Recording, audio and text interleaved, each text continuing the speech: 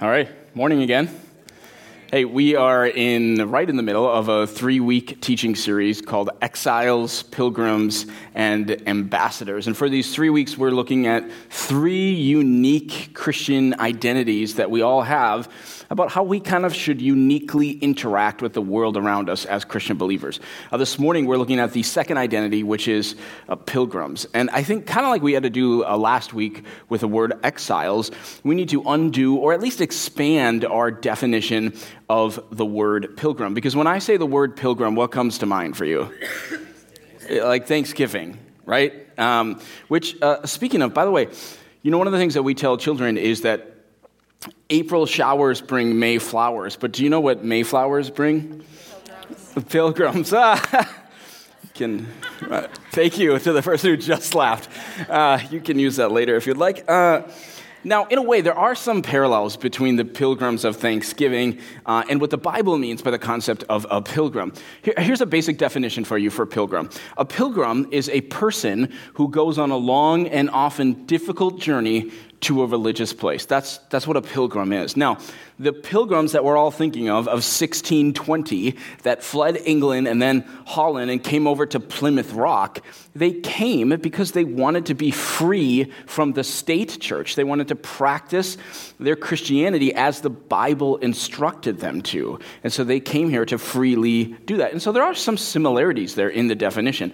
You know, another way to sort of broaden and think of the word pilgrim is when people go on a religious pilgrimage, right? You can see examples of that even in the Old and New Testaments. So the Jews had to go on 3 pilgrimages to Jerusalem every year, like for special events like Passover. So wherever they were, they would go on a long, difficult journey to a religious place, Jerusalem, for that festival. And essentially they were pilgrims as they went. And the New Testament makes this case that not only are followers of Christ exiles here in the culture, but we are also pilgrims on a journey to another land, our true homeland, which is heaven. Okay, let's take a look at what the Bible says about this. So everybody grab a Bible. Some of you bring your own. If you don't have one, there's a Bible under the chair in front of you. We're going to really just dive into this today, so I want you to have it out. We're going to be on page 823 on the Bibles that are here, and we will be in Hebrews chapter 11. Now, this is a real famous chapter from the Bible. It's a chapter about some of the heroes of faith of the Old Testament. And so far in the chapter, this chapter has referenced Noah and Abraham and Sarah and Isaac and Jacob and their great faith that they had on earth. And now we're going to join the passage right after they've talked about those people. So Hebrews chapter 11, we are in verse 13. Here's what it says. It says, all these people, so these great, amazing believers from the past, were still living by faith when they died. They did not receive the things promised. They only saw them and welcomed them from a distance, admitting that they were foreigners and strangers on earth. People who say such things show that they are looking for a country of their own. If they had been thinking of the country they had left, they would have had opportunity to return. Instead, they were looking for a better country, a heavenly one. Therefore, God is not ashamed to be called their God, for he has prepared a city for them.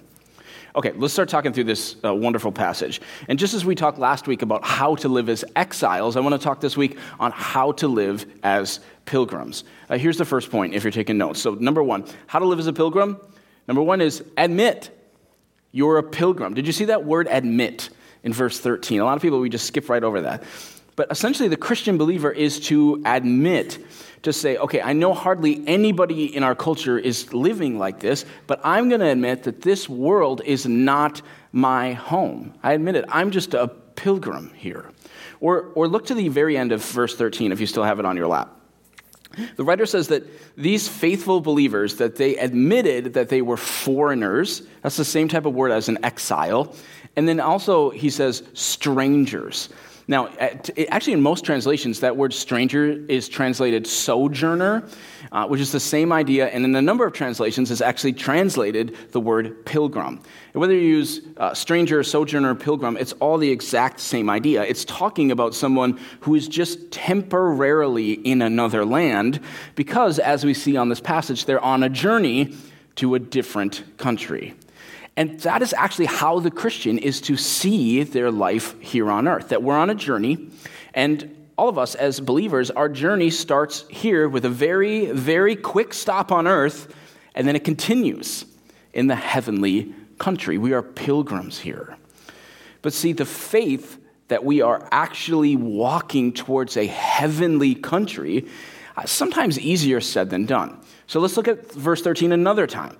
So it says they did not receive the things promised. They only saw them and welcomed them from a distance.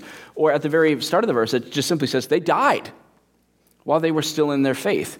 And so they believed that they were journeying towards this greater thing. They got a small taste of it at times, but they didn't actually fully experience it here on earth, right? And so it took faith for them to admit, I'm a pilgrim on a journey to a better country.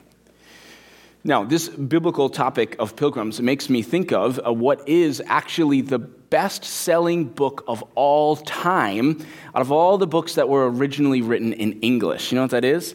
It's The Pilgrim's Progress by John Bunyan. If you've never read The Pilgrim's Progress before, let me highly recommend to you the children's version of Pilgrim's Progress. Okay, the original book was written in 1678, and so the style of English is really quite difficult, if not impossible. In fact, I had a conversation here this week with Pastor Josh, and both of us had talked about how at one time in our lives we had started Pilgrim's Progress and quit halfway through, because it's essentially Shakespearean English. It's incredibly difficult. I'm sure you could do it, but I thought it was hard. But the modern-day kids version is amazing, okay? I actually mentioned this book in my reading list that I sent out to all of you just a few weeks ago. It's a book called The Little Pilgrim's A Big Journey. It is fantastic. I actually brought it with today. It's out on the lobby table if you just want to page through it, take a picture of it, order it on Amazon. I love this book. Honestly, I think about the images from this book in my own faith almost every week, not joking. It's like a 200-page picture book. It's amazing. If you don't like picture books, there's a chapter book I would recommend to you if you want to write this down or take a picture. It's called Little Pilgrim's Progress by Helen Taylor. Again, just ignore the little. You might think, oh, it's for kids. No, it's for people who don't read Shakespearean English. Okay, so this is a chapter book that's a few hundred pages. It's on Audible as well if you do audiobooks. It's also an amazing book. But the basic premise of Pilgrim's Progress, if you've never read it or you're not that familiar with it, is there's a man named Christian. And at the very beginning of the book, Christian discovers a book. And in this book, he learns that there's this wonderful, glorious place called the Celestial City, which is an allegory of heaven. And as he reads about the Celestial City, he becomes convinced of two things. That, number one, he must leave the city that he's lived in his whole life. And the city is called the City of Destruction. And number two, Christian becomes convinced that he needs to find a way to rid himself of this enormous burden that's on his back that he's now just discovered once he started reading the book, which is like the Bible. And he realized there's this burden of sin on his back. And then the story is this allegorical story of his faith as he experiences forgiveness and then goes on this really, really long journey as a pilgrim towards his final destination of the celestial city or heaven. And all the people that he encounters along the way and all the places that he goes through are allegorical representations of the things that we encounter in our own temptations and obstacles in our pilgrimage of life.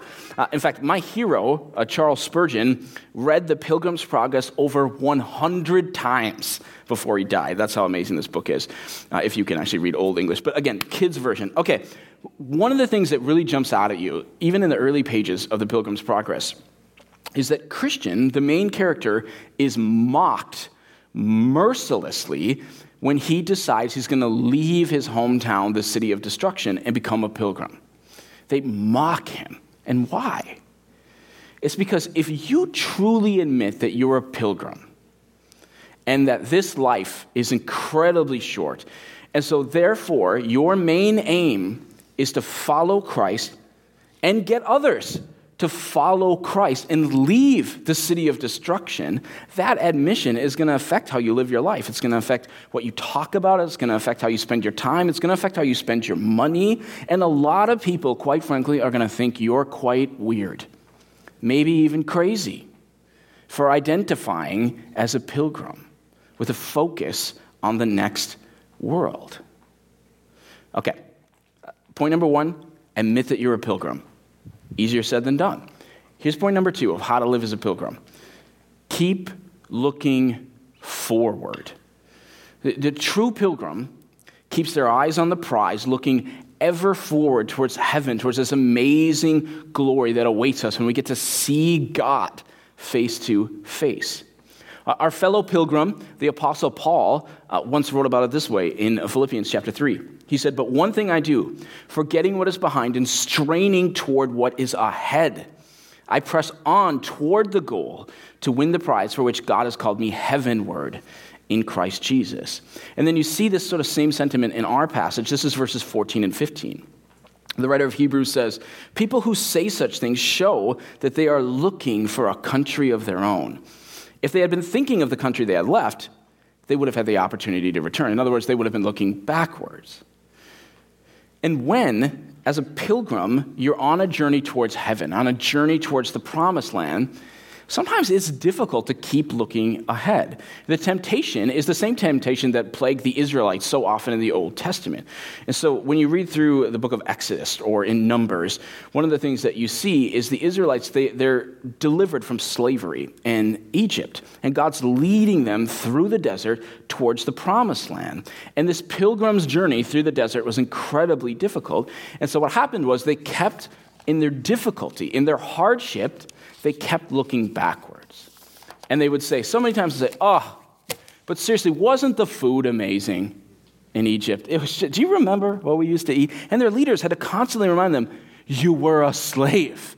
Sure, the food might have been good, but you were a slave." Pilgrims on a journey are to keep looking forward, to keep seeking the heavenly country. As the very next chapter of Hebrews says, we are to run with perseverance the race marked out for us, fixing our eyes on Jesus. And I would ask you, where are your eyes this morning? What are you focused on? What are you fixed on? Because this world is going to try and draw you back in. But how does the Christian avoid it? How does the pilgrim avoid it? They refocus their eyes to where they are going. They look forward, not backwards. Verse 15 tells us that the reason the pilgrim marches towards heaven is because their mind is there. It's not on earth. Colossians 3:2 says, "Set your mind on what? On things above." I think again of the Pilgrim's Progress. Actually, one of my favorite parts in the book is the main character, Christian. He's tempted in so many different ways by so many different people to go back. They're always trying to tell him to give up and just go back to the city of destruction. Don't do this pilgrim journey, this Pilgrim's Progress, right? And one time he's facing this incredibly great enemy who's sort of an allegorical representation of the devil. And Christian is tempted. He thinks in his mind, maybe I should just run back. And he reasons himself out of it by saying, "Oh, there's no armor for my back." And so he presses on toward the fight, using the armor that had been given to him. And it's kind of a fascinating allegory because if you study the armor of God passage in Ephesians chapter 6, one of the things that you see is there is no armor for your back. And so don't run back to the world. It cannot satisfy you, especially once you've begun to get a taste of eternity. And this leads us really to our third point for how to live as a pilgrim. Point number 3 is this. Remember, your destination, where you are going, is so much better than where we are right now. And this is the truth we find in the beginning of verse 16 in our passage. So here's what it says. It says, "Instead, they were longing for a better country, a heavenly one." They longed for it. See, I believe that Christians not only should study what the Bible teaches about heaven and the new heaven and the new earth, but we should pray about it. We should sing about it. We should dream about it. We should put our minds there. Set your mind. Let your mind sometimes, especially in the struggle, go to the fact that one day you are going to be with God and His glory, and it's going to be far better than this place. You'll be in His presence. All your suffering will be over. His city will be glorious. And there we'll get to experience true love and joy and peace and patience. And we get that in doses now, right? We get a taste of it, but we'll get to experience it in its fullness. And when we rightly remember that we are pilgrims and that the place that we're going to far exceeds where we are today, then I think as people we can let go of this idea that we're supposed to find all of life's fulfillments here in the desert. And I think that is in many ways a greater temptation for humans than ever before in human history. Let me give you an example of this. I love to read. My favorite genre is biographies, and for whatever reason, over the last 3 or 4 years, I feel like I've read a lot of biographies of people who lived in the 1800s. And if you read about someone's life in that time, and certainly before that, one of the things that is in every single book is the family inevitably loses 1, 2, sometimes even 3 or 4 children to childhood diseases. That was life in the 1800s. Sometimes fathers would die young, mothers would often die in childbirth. Poverty was extremely common. Many people were just struggling just to stay warm. I mean, there's no sanitation system, and on and on and on. And so nobody in those days, now they have their own problems of sin and idols, but nobody in those days was looking out at the harsh world and saying, "You, world." I just look at you and I think, I can get all of my pleasure and satisfaction and happiness from you. Right? Nobody thought that. They're like, I'm just hoping to make it to 25. Right? It's a different sort of life. And it was so much more obvious to people in those days, 200 years ago, that this world that we're living in is a temporary world on the way to a more permanent one. Does that make sense? There was an intuitiveness to that, to them, 200 years ago. But in present day, we are living really in some of the first generations of history where people actually believe and even expect to find happiness, satisfaction, and fulfillment from this life here on earth. But if you're looking to find some of your deepest sense of meaning through your income, through your career or your family, you're not going to find ultimate satisfaction here. Because you weren't promised to find your deepest desires fulfilled in the desert, but in the promised land. The great C.S. Lewis once explained it this way. He said, "If I find in myself a desire which no experience in this world can satisfy, the most probable explanation is that I was made for another world.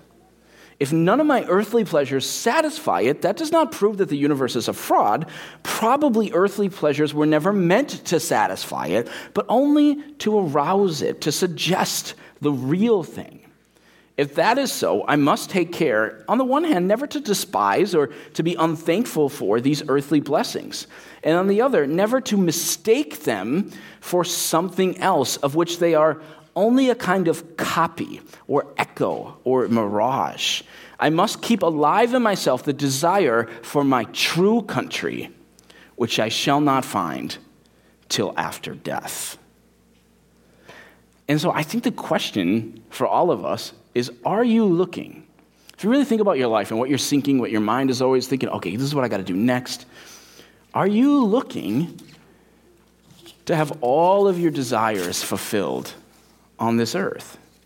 Because if you are, what you will eventually meet instead is despair. And so many do. They try and suck the life out of this world. It doesn't happen. They get spiraled into depression instead because the world isn't giving them what they thought it should. You know, I don't know about you, but I feel like, maybe it's just a season that we're in, I feel like there's somebody that I know or somebody I once knew who's committing suicide almost every other week now. Anybody else feel like that's just been our world like the last 6 months? Listen to me. If you can hear my voice right now and you are at your wit's end, I want you to hear truth from God's word. If you're looking at this life and going, it's not satisfying me, I want you to know you weren't meant to find your deepest sense of satisfaction through the pleasures and the people of this world. That's not how God made you. I think of the woman at the well in the Gospel of John. She's this woman had already been married 5 times. She's trying to find her pleasure and satisfaction through the lusts of the world. And Jesus meets her, and he tells her that if she would only drink from the living water that he offers, then she wouldn't have to keep going thirsty. And see, it's in following Jesus Christ, it's in following the Son of God that you begin to taste what life is really about. And while that taste is amazing, still we know as a pilgrim what is to come is even greater. Okay, let's look to the very last part of the passage. This is the end of verse 16. It says, therefore God is not ashamed to be called their God, for he has prepared a city for them. And so for those who have trusted in God, for those that are walking towards them, God has prepared a city for you. John 14 says God is preparing a specific place for you in heaven. Isn't that amazing? Walk towards it. But I beg of every single person in this room, please remember that life is short. I actually feel like that's one of my main jobs as a Bible teacher in America. That my job, we get so focused on everything else. My job as you come to church is just to remind you, hey, hello, teacher of the scriptures here, your life is so short. The great pastor and thinker Martin Lloyd-Jones once explained it this way. He says, the moment a man realizes that he is only a pilgrim in this world, that finally he has to die and to face God, and that there is all eternity before him, his whole outlook on life changes, if you realize it. But if you fall in with the rest of America, right, and you just get into the rat race with everybody else, and you spend the first part of your life just thinking, I got to do well in school, and I'll work really, really hard on that so I can get into a good school, and then I'll work really, really hard in school so I can get a good job, and then I'll make sure I get married, and I'll make sure I have kids, and my kids turn out, and I got to get them to sports and activities so they can turn out, and I got to work really hard, and I got to be fit at the same time, and I got to be successful, and you're just always thinking about that. You will lose sight of the most important questions in life. We did years ago, some of you were here then, we did an entire teaching series in this church called The Rope. I don't know if you remember this. I had a humongously long rope. It was over 100 feet. It's a big white rope. And we had it on stage. I would have brought it for you today, but I brought it to Africa, and I left it with the pastor there. But essentially, you can imagine, because you have a great imagination, it was a rope, and we had to basically go out, down the aisle, sort of out the door, and I said, just imagine that this rope represents the timeline of your existence. And imagine that not only does it go out the door, it goes out the lobby, out the parking lot, out the city of Blaine, and it goes on and on and on. It was a white rope, and there was just a little part about this big that was colored red.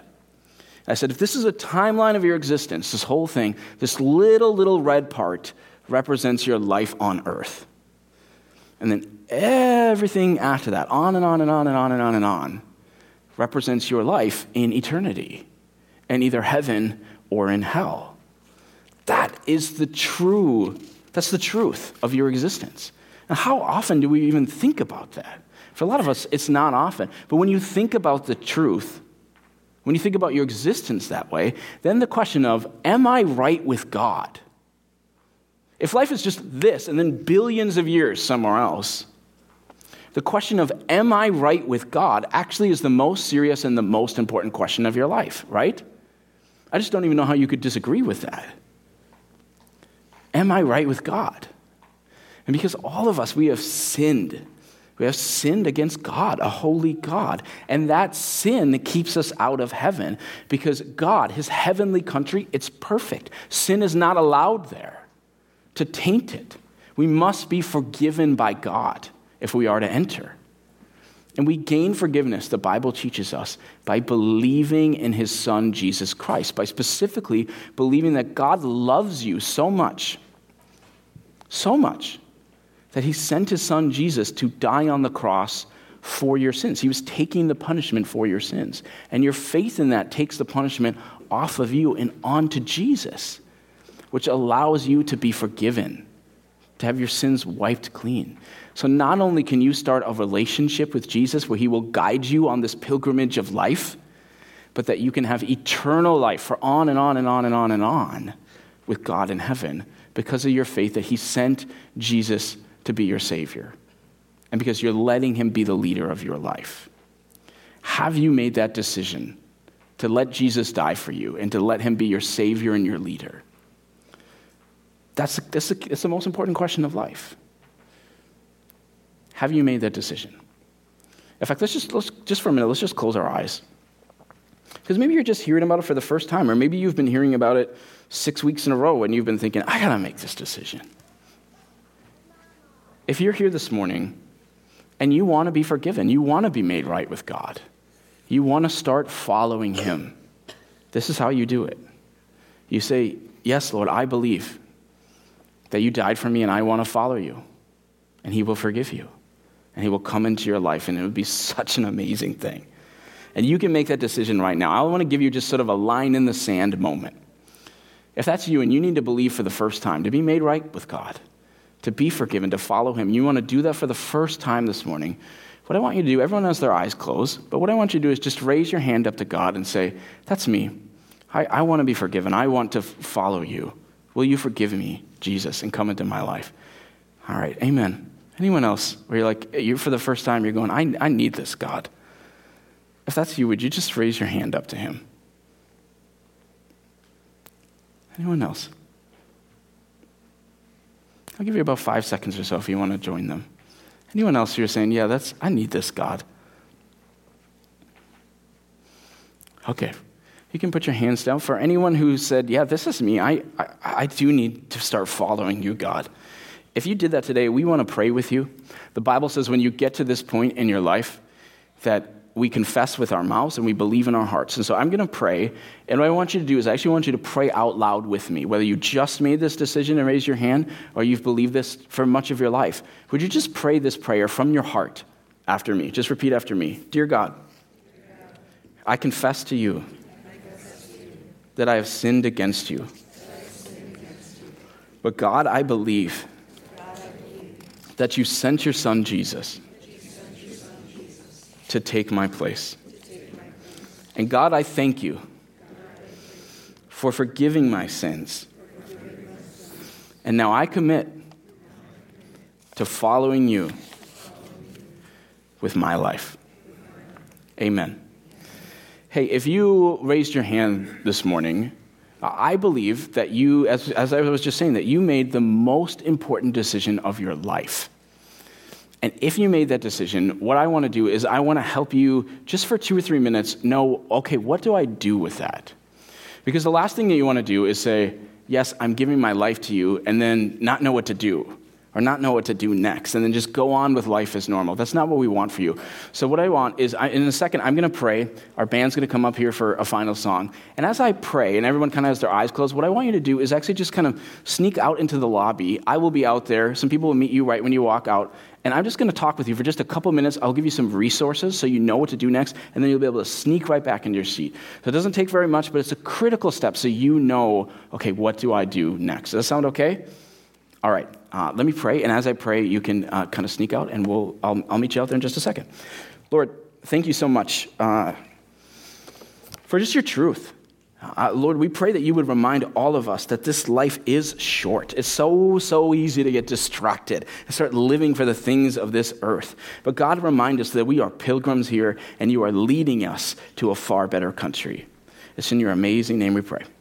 Amen.